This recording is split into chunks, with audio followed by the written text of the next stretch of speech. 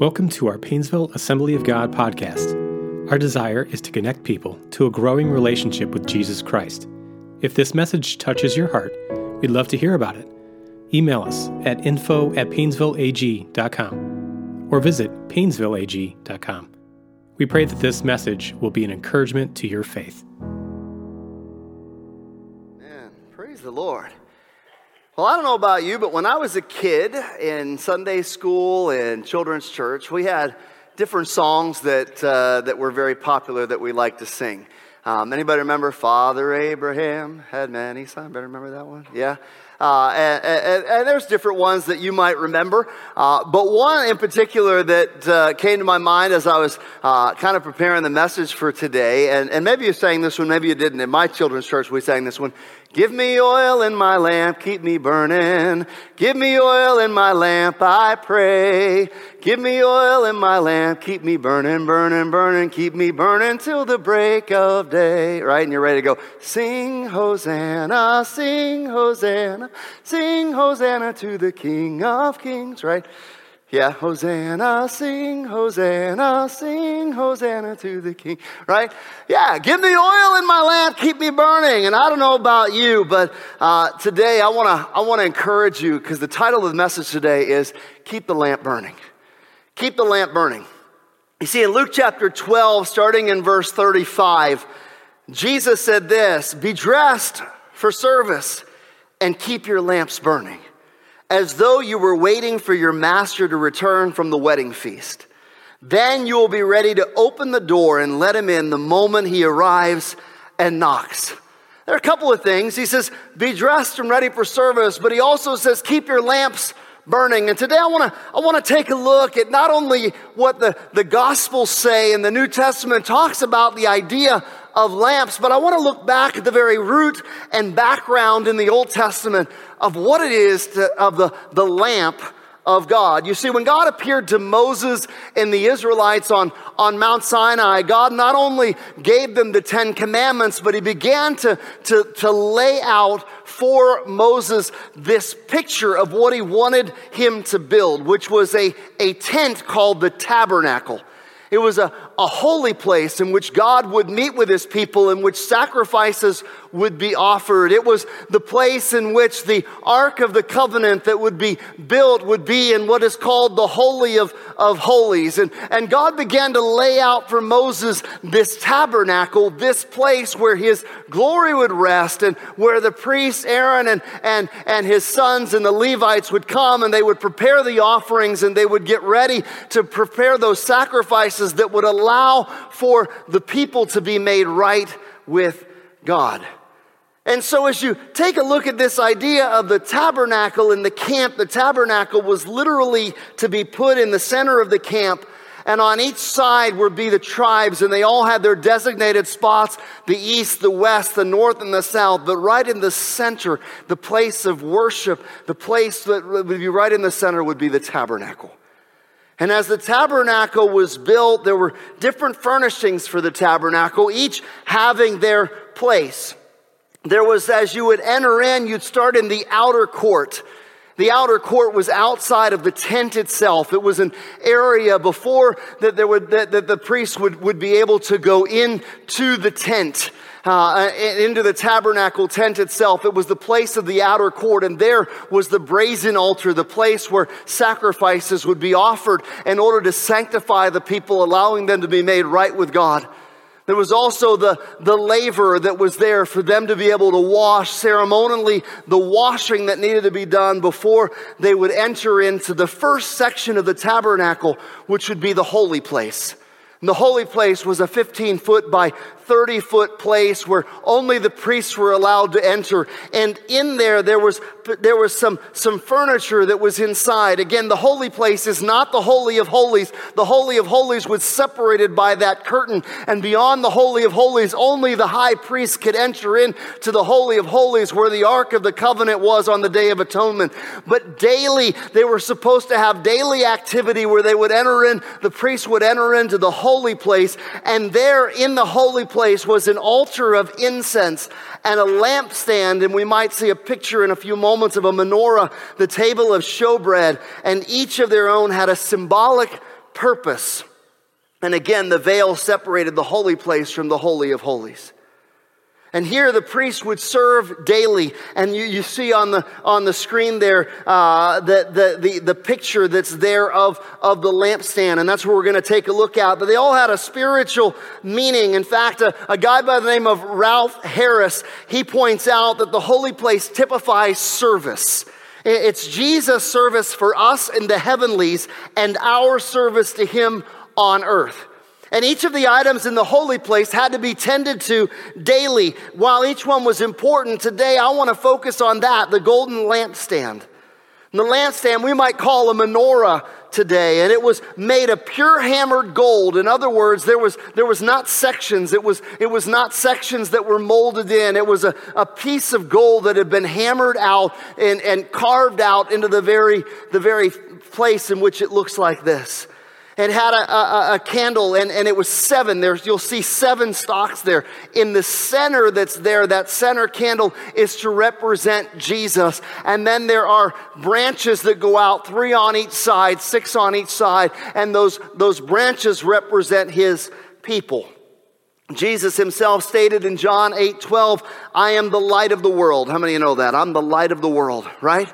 And Jesus is the light of the world, but yet he stated also in Matthew chapter 5, he stated that you as believers, you are the light of the world. Like a city on a hill that cannot be hidden. So Jesus is the light, and yet we're called the light of the world.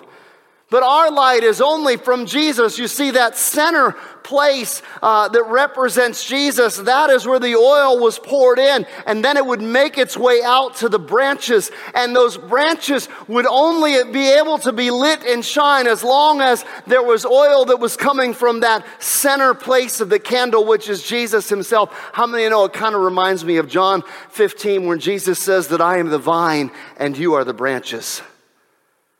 Abide in me, right? And I in you. If you abide in me, you will bear what? Much fruit.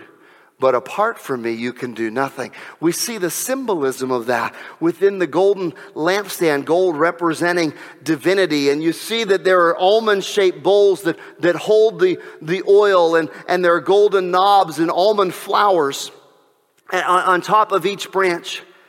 And according to one book I read, the golden lampstand is symbolic of spiritual light. You see, in the tent, in the tent, there was no natural light.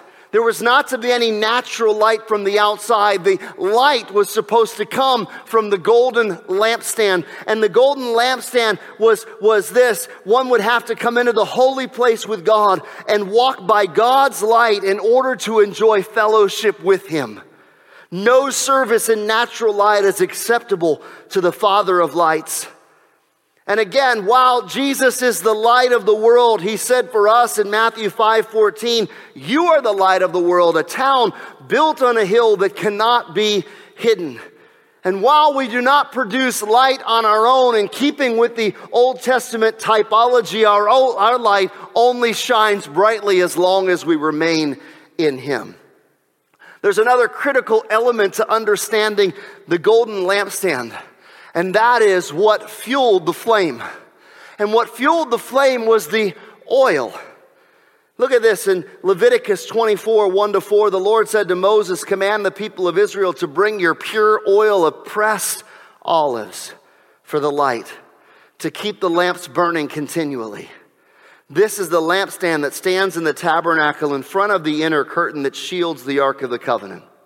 Aaron must keep the lamps burning in the Lord's presence all night. This is a permanent law for you, and it must be observed from generation to generation. Aaron and the priests must tend the lamps of pure gold lampstand continually in the Lord's presence. The lampstand itself was what contained and had the wicks in each of those areas where the oil was at, and they had to tend to the lampstand. They had to tend to the oil. They had to keep the lamps burning. But as you know, throughout Scripture, what is oil symbolic of? The Holy Spirit. Throughout Scripture, oil is symbolic of the Holy Spirit, a pure pressed olive oil.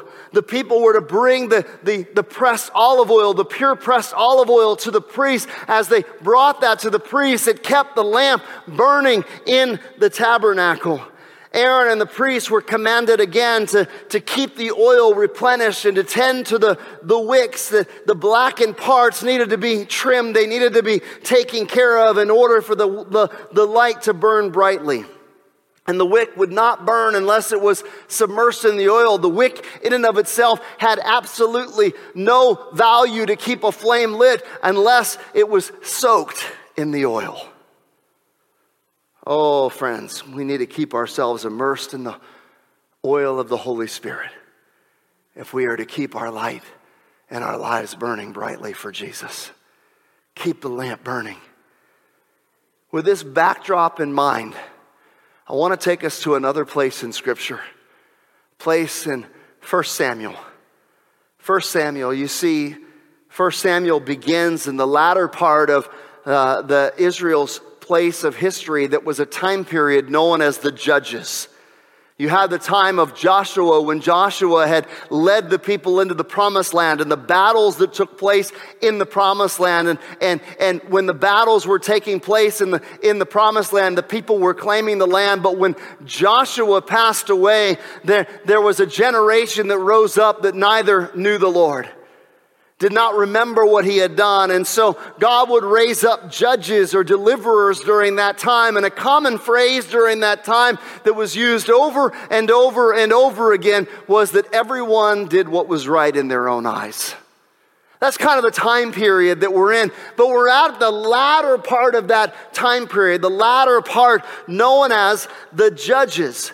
And spiritually speaking, it was a very dim time. As 1 Samuel opens, there is a high priest who is in place at the time, who is also acting as a judge, and his name is Eli. Eli is a descendant of the priestly line of Moses' brother Aaron, and the tabernacle at that time and that place was in a city that was known as, or a place that was known as Shiloh. And it was there in that place of Shiloh that Eli, along with his sons and the priests, were there to tend what was happening in the tabernacle, to tend to the offerings and the sacrifices on behalf of the people. And 1 Samuel opens with the story of a barren woman. A barren woman named Hannah, who comes with her husband Elkanah to offer yearly sacrifices to the Lord. And while she is there, she is deeply hurt and crying out in anguish because she is barren. And her rival wife continues to make fun of her because she has not been able to conceive and bear forth the son. There was shame upon her because of her barrenness. And she goes there to offer the sacrifices. And while she is there crying out in anguish to the Lord, the high priest Eli is there.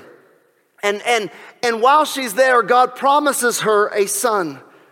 And part of her prayer was, God, if you give me a son, I will give him back to you for him to be for your purpose all the days of his life. And God answers her. And her son, his name is Samuel.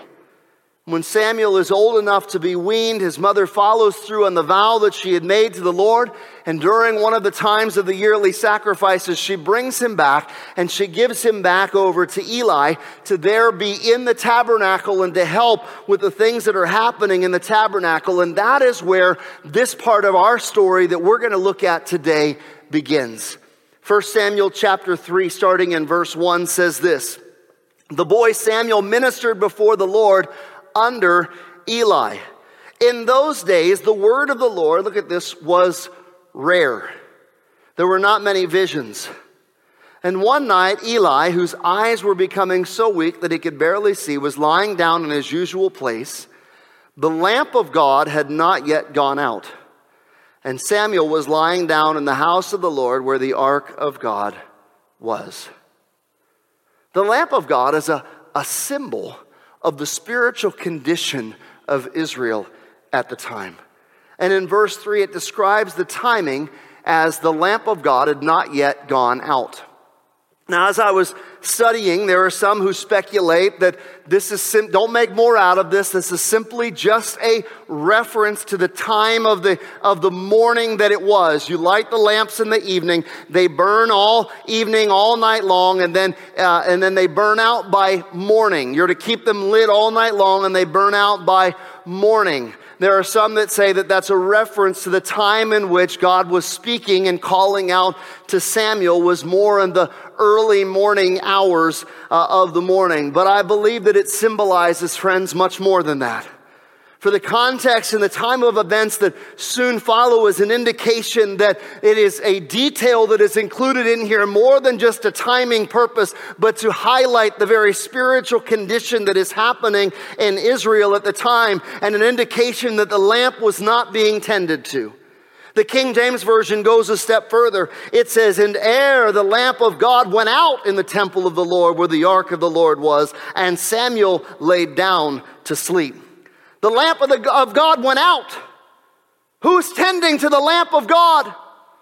Why did the lamp of God go out? And this morning I want to highlight 3 reasons why I see from this passage that if we're not careful, the lamp of God can go out.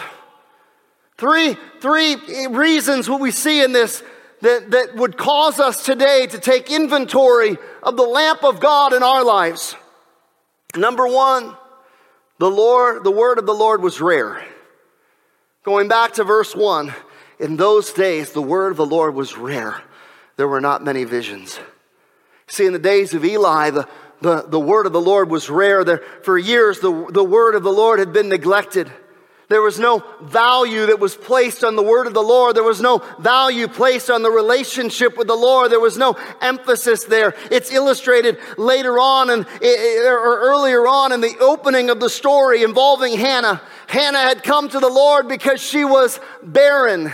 She was barren, and I believe this is describing what's happening in Israel at the time. And it says this in 1 Samuel 1, 9 and 10.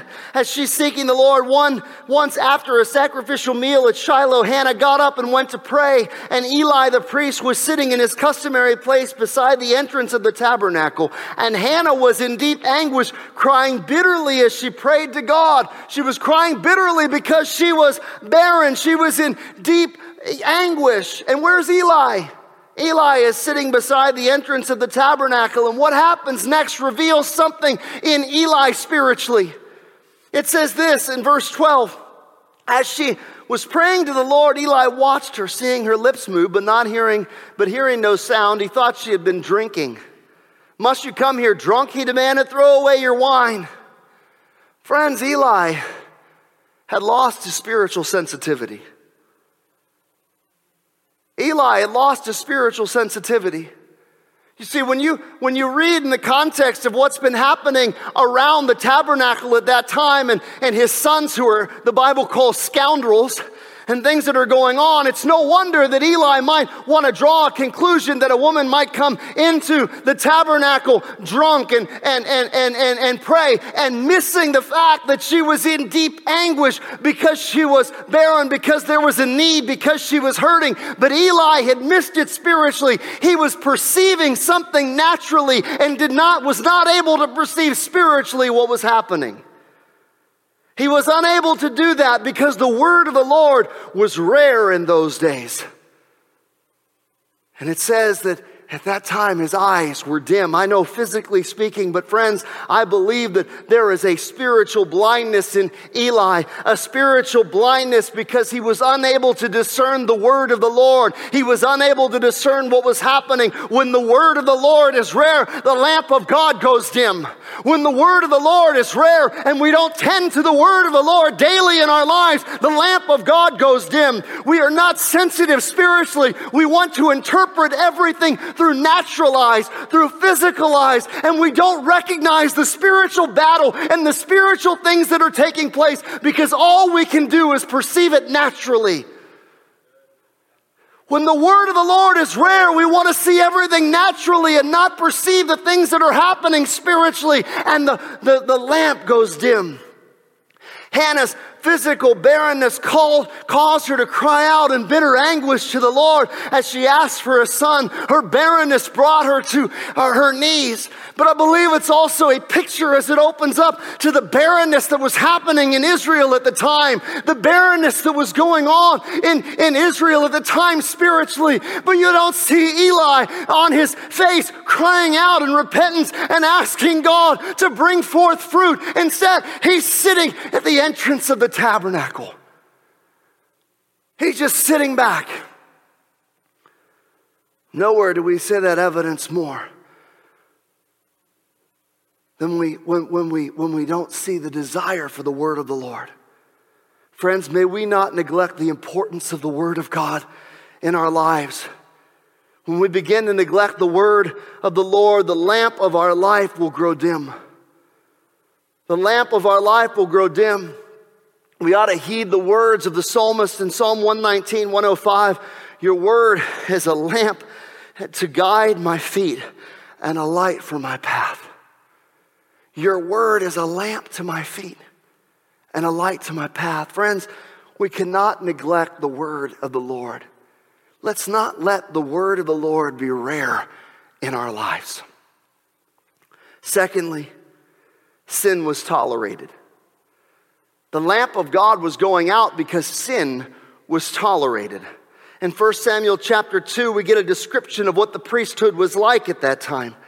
It says this in verse 12, now the sons of Eli were scoundrels who had no respect for the Lord or their duties as priests. And the description that follows is one that shows Eli's sons, they had no regard for the sacrifices that were being offered. They would come and demand of the people the meat to be given to them as it was put in the boiling water to be offered, that they wouldn't even wait until the fat had been burned off. They wouldn't even wait. They were demanding and sticking their fork in and taking whatever they wanted whenever they wanted it. There was no regard for the offering of the Lord. There was no regard for what was happening in the spiritual moment that was taking place as offerings were being made to make people right with Him. Instead, they just wanted whatever their flesh wanted at the time. They were selfish, demanding what their appetites desired. 1 Samuel 2:17. So the sin of these young men was very serious in the Lord's sight, for they treated the Lord's offering with contempt. And the worst part was, Eli, who was the high priest at the time, Eli knew better. He knew what was happening. In fact, 1 Samuel 2:22 says, now Eli was very old, but he was aware of what his sons were doing to the people of Israel. He knew, for instance, that his sons, look at this, not only were they in contempt of the offerings, but they were seducing the young women who assisted at the entrance of the tabernacle. Eli's sons were doing ungodly things. Eli's sons were not doing what they ought to do. They ought to be removed from the priesthood. In some cases, when you read the book of Leviticus, what they ought to be done, in the book of Exodus, they should have been killed. They were deserving of death.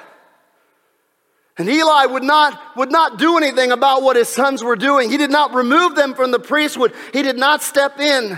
The verses that follow show him, they give him a little warning. Hey, you really shouldn't do that. That's not very nice. Stop doing that. Don't do that. You guys, you really shouldn't do it. He knew what was right, but he tolerated it. He tolerated it. He tolerated what was going on. You see, where sin is tolerated, the lamp of God will be affected. You cannot tolerate sin and expect the lamp to burn brightly in your life. You can't tolerate sin. Oftentimes, that's the progression. The word of the Lord becomes rare, and then we begin to justify sin in our lives. That's when the lamp of God begins to go out. When we begin to tolerate sin, when we allow the word of God to be rare in our lives, be careful, ere the lamp of God is going out. Be careful. Third, apathy sets in. In 1 Samuel chapter 2, Eli is confronted by someone who's described as a man of God in verse 27. He came with a warning from God that he was going to remove his family, Eli's family, from the priesthood, him and his family, because of the continued wickedness. In a time when the word of the Lord was rare, Eli receives a warning from God. At a time when it was rare, Eli is receiving a warning from God. But what we don't read in 1 Samuel chapter 2, and you can read through it, what you don't read is Eli ever dropping to his knees or on his face in repentance towards God. What you don't read is Eli going, God, let me deal with this. Don't deal with this. Let me deal with my sons. I'm going to remove them from the priesthood. We're going to be done with this. We're going to turn revival. We're going to get back and we're going to stop tolerating sin. You don't read that anywhere. It's not there. In 1 Samuel chapter 3, God is calling out to young Samuel. Samuel thinks it's Eli calling 3 times. Finally, Eli realizes that God is speaking to the boy, and he says to Samuel, speak. Tell him anytime you hear this voice again, say, speak, Lord, your servant is listening. And the Lord reveals to Samuel that the judgment that's going to happen to Eli and his family. Listen to this judgment. 1 Samuel 3, 12 and 13. I'm going to carry out all my threats against Eli and his family from beginning to end. I've warned him that judgment is coming upon his family forever because his sons are blaspheming God and he hasn't disciplined them. He grew apathetic. The warnings of God had come, but he turned a deaf ear. He grew apathetic. He wouldn't do what God was asking him to do. And God says, I have no choice. Judgment is going to have to come upon the house of Eli. I have no choice. I have warned, but he has been apathetic. I have warned, but he has not listened. I have been giving warnings, but he has tolerated sin for too long. I have given warnings, but he has not cared. There is apathy in his heart.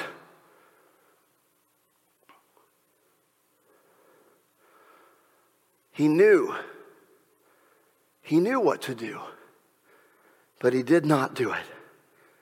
And there, the lamp of God went out in the temple of the Lord. And in the morning, Eli went to Samuel. He demanded to know what the Lord had said. And 1 Samuel 3:18 says this, so Samuel told Eli everything. He didn't hold anything back. It's the Lord's will, Eli replied. Let him do what he thinks is best. You have another warning. You have another warning. You hear a warning like this, and what would your response be? What would your response be?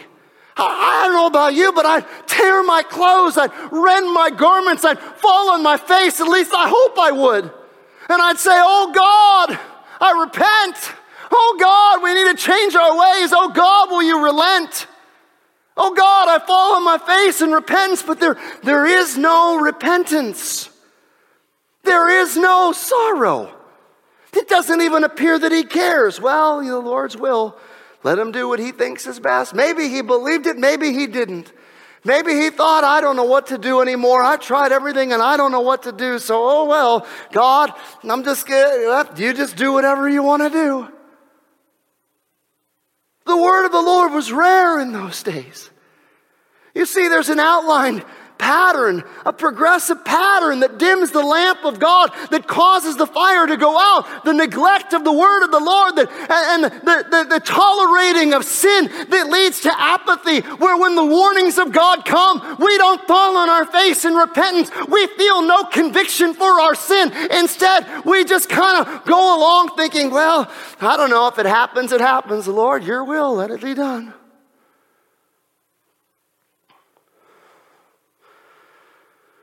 Oh, what was the result for Eli and his family? 1 Samuel chapter 4. There was a war that began to break out. The enemy of Israel, the Philistines, began to attack the Israelites, and they went out to battle. They went out to fight against the Philistines, and 4,000 men of Israel lost their lives in that battle. And so the Israelites come back, and where do they come back? They come back to the priests. They come back to Eli. They come back to Hophni and Phinehas, his sons. They come back to them, and they say, hey, we just got our tails whooped. We just got a beat down. What are we to do? What is the Lord saying? What is the Lord telling us to do? We're in this battle, and we're losing. We're the people of God. What are we to do? We're not victorious. We're losing. What should we do? And listen, verse 3. 1 Samuel 4:3. After the battle was over, the troops retreated to their camp. The elders of Israel asked, why did the Lord allow us to be defeated by the Philistines? Why the Lord? Go inquire of the Lord. You're the priest, right? Go inquire of the Lord. And they said, let's bring the ark of the covenant of the Lord from Shiloh. If we carry it into battle with us, it'll save us from our enemies. So they sent the men to Shiloh to bring the ark of the covenant of the Lord of heaven's armies, who is enthroned between the cherubim. Hophni and Phinehas, the sons of Eli, were also there with the ark of the covenant of God. Yeah, because they're supposed to carry it. Right? When all the Israelites saw the ark of the covenant of the Lord coming into the camp, their shout of joy was so loud it made the ground shake. Come on. Right? Here's what we're going to do. We're going to go grab the ark of the covenant because we know in this battle we just got whooped. We need God with us. That sounds pretty good, doesn't it? That sounds pretty spiritual, doesn't it? That's a spiritual thing to do. Let's go back. What are we going to do? Let's bring the ark of the covenant back. Let's bring the ark of the covenant. Let's go ask the priest. What do? We just got our tails whooped. Let's go bring the ark of the covenant. If we bring the ark of the covenant represents God. And if God is with us, we're going to win the battle. The problem was, although the ark of the covenant might have been there, God wasn't there. Why? Because they hadn't tended to the lamp.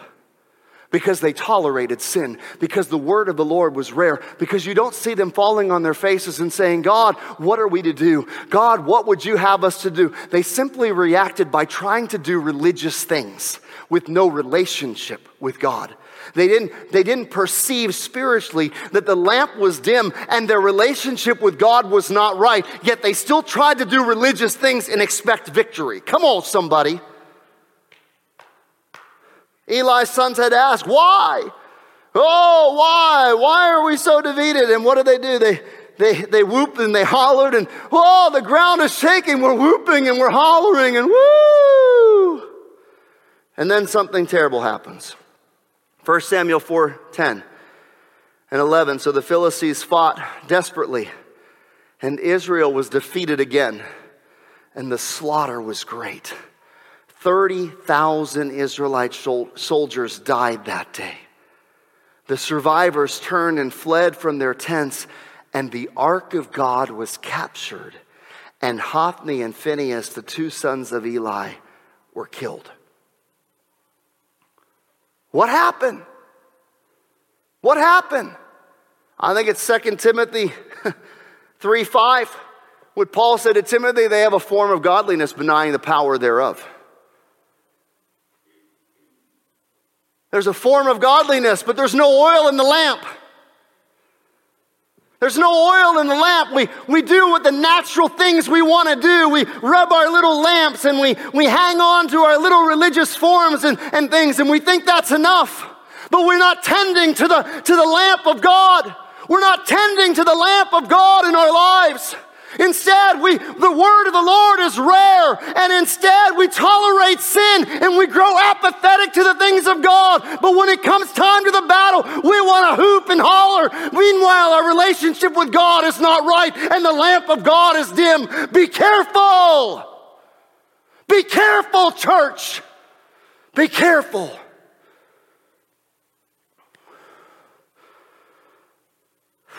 When the news came to Eli, it gets even worse. 1 Samuel 4:17 and 18, Israel had been defeated by the Philistines. The messenger replied, the people have been slaughtered, and your two sons, Hophni and Phinehas, were also killed, and the ark of God has been captured. And when the messenger mentioned what had happened to the ark of God, Eli fell backward in his seat beside the gate, broke his neck and died, for he was old and overweight.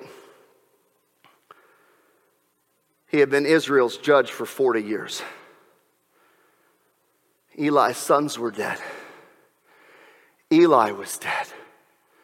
The ark of God was captured. And his daughter-in-law, who was expecting at the time, went into labor because of the stress of everything that was happening.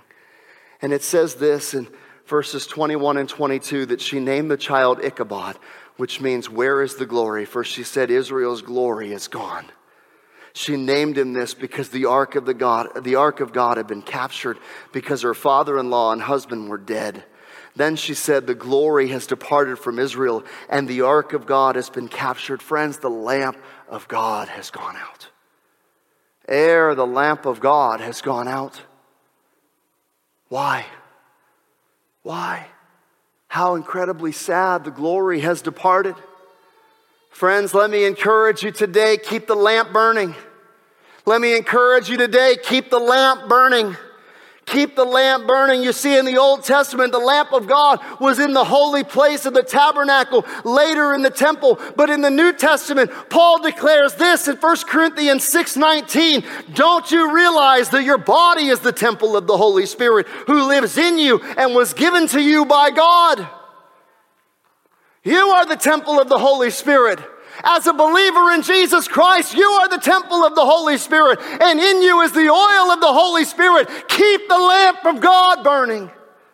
Peter writes this, but you are not like that. For you are a chosen people. You are royal priests, a holy nation, God's very own possession. As a result, you can show others the goodness of God. Why? For He called you out of darkness into His marvelous light. As the priesthood of God, as our bodies are the temple of the Holy Spirit, let's take the Old Testament symbolism and recognize that Jesus is the ultimate light, but He has called us to be the light of the world. But if we're going to be the light of the world, we got to tend to the lamp in our lives and keep the lamp burning. Keep the lamp burning. Keep the lamp burning. Keep yourself immersed in the oil of the Holy Spirit. Keep yourself in the word of the Lord. Don't let the word of the Lord become rare in your life. Stop tolerating sin. Stop looking at it with apathy and think, oh, well, it'll be okay. Oh, well, God's grace. Do we sin that grace may abound? Absolutely not.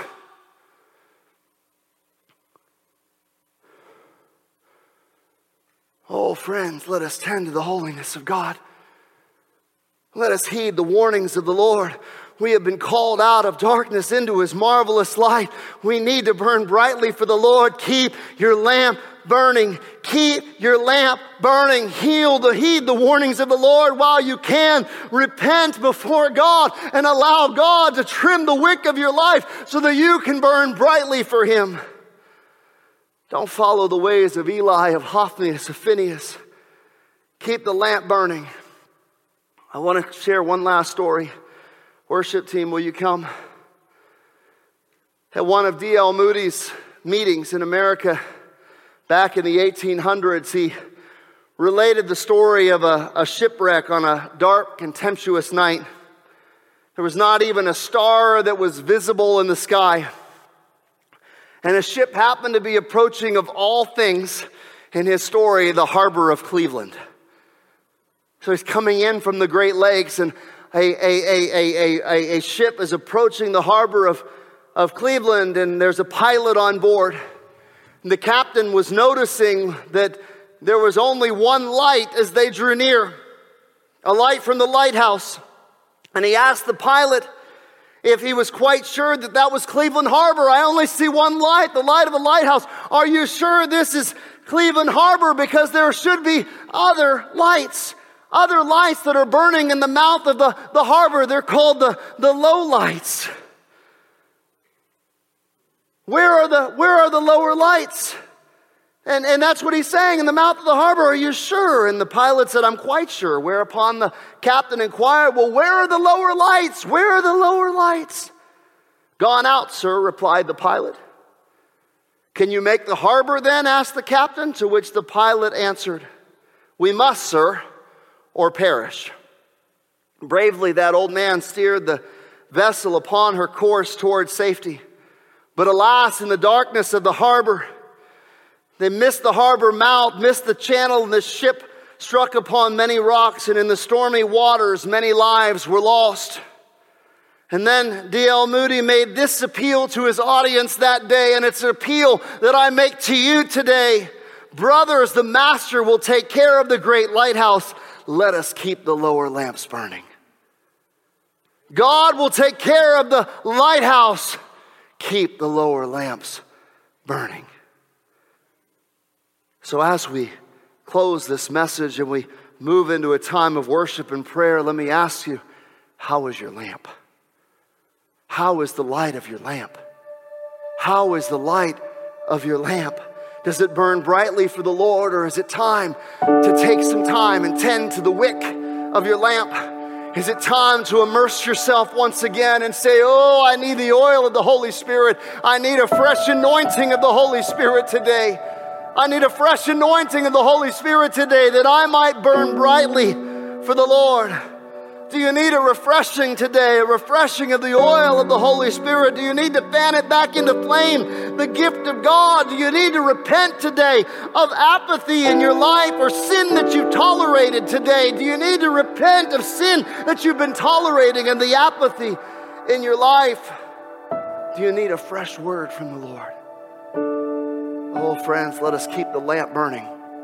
Let us keep the lower lights burning, so the dark world that's around us can find salvation in Jesus. They can find salvation in Jesus. How is your lamp? How is your lamp today? Let's bow our heads. Hallelujah. Friends, I want to ask you today, how's your lamp? How's your lamp? Do you need a fresh oil, a fresh anointing of the Holy Spirit today? Is there sin in your life that you need to repent today? You need to say, oh God, I heed your warning today. I repent of my sin. I'm not going to tolerate it in my life any longer. I come and I bring it before you. God, keep the lamp burning in my life. Keep the lamp burning in my life. Hallelujah, hallelujah, hallelujah. Jesus, right now, I just ask that you would begin to work. Holy Spirit, right now I pray that areas in our lives that we've been apathetic towards, sin that we've tolerated, I pray, Lord, that you would bring conviction right now, Holy Spirit. Bring conviction in our lives right now, Holy Spirit. I just pray for the conviction of you to move so that we can trim the wick and burn brightly for you. Father, I pray that if anyone is tired, maybe they're just in need of a fresh anointing, I pray for a fresh outpouring of your Holy Spirit today in this place on our lives. We need a fresh outpouring today. Oh God, set us aflame. Set us afire for you, oh God, that we would burn brightly for you this day. Oh God, we need you. We need the oil of your Holy Spirit to continually flow in our lives. Keep the lamp burning, God. Keep the lamp burning, God. Keep the lamp burning. Hallelujah. Hallelujah. Thank you for listening to today's podcast. We pray that you're encouraged by this message. For more information about Painesville Assembly of God, visit painesvilleag.com.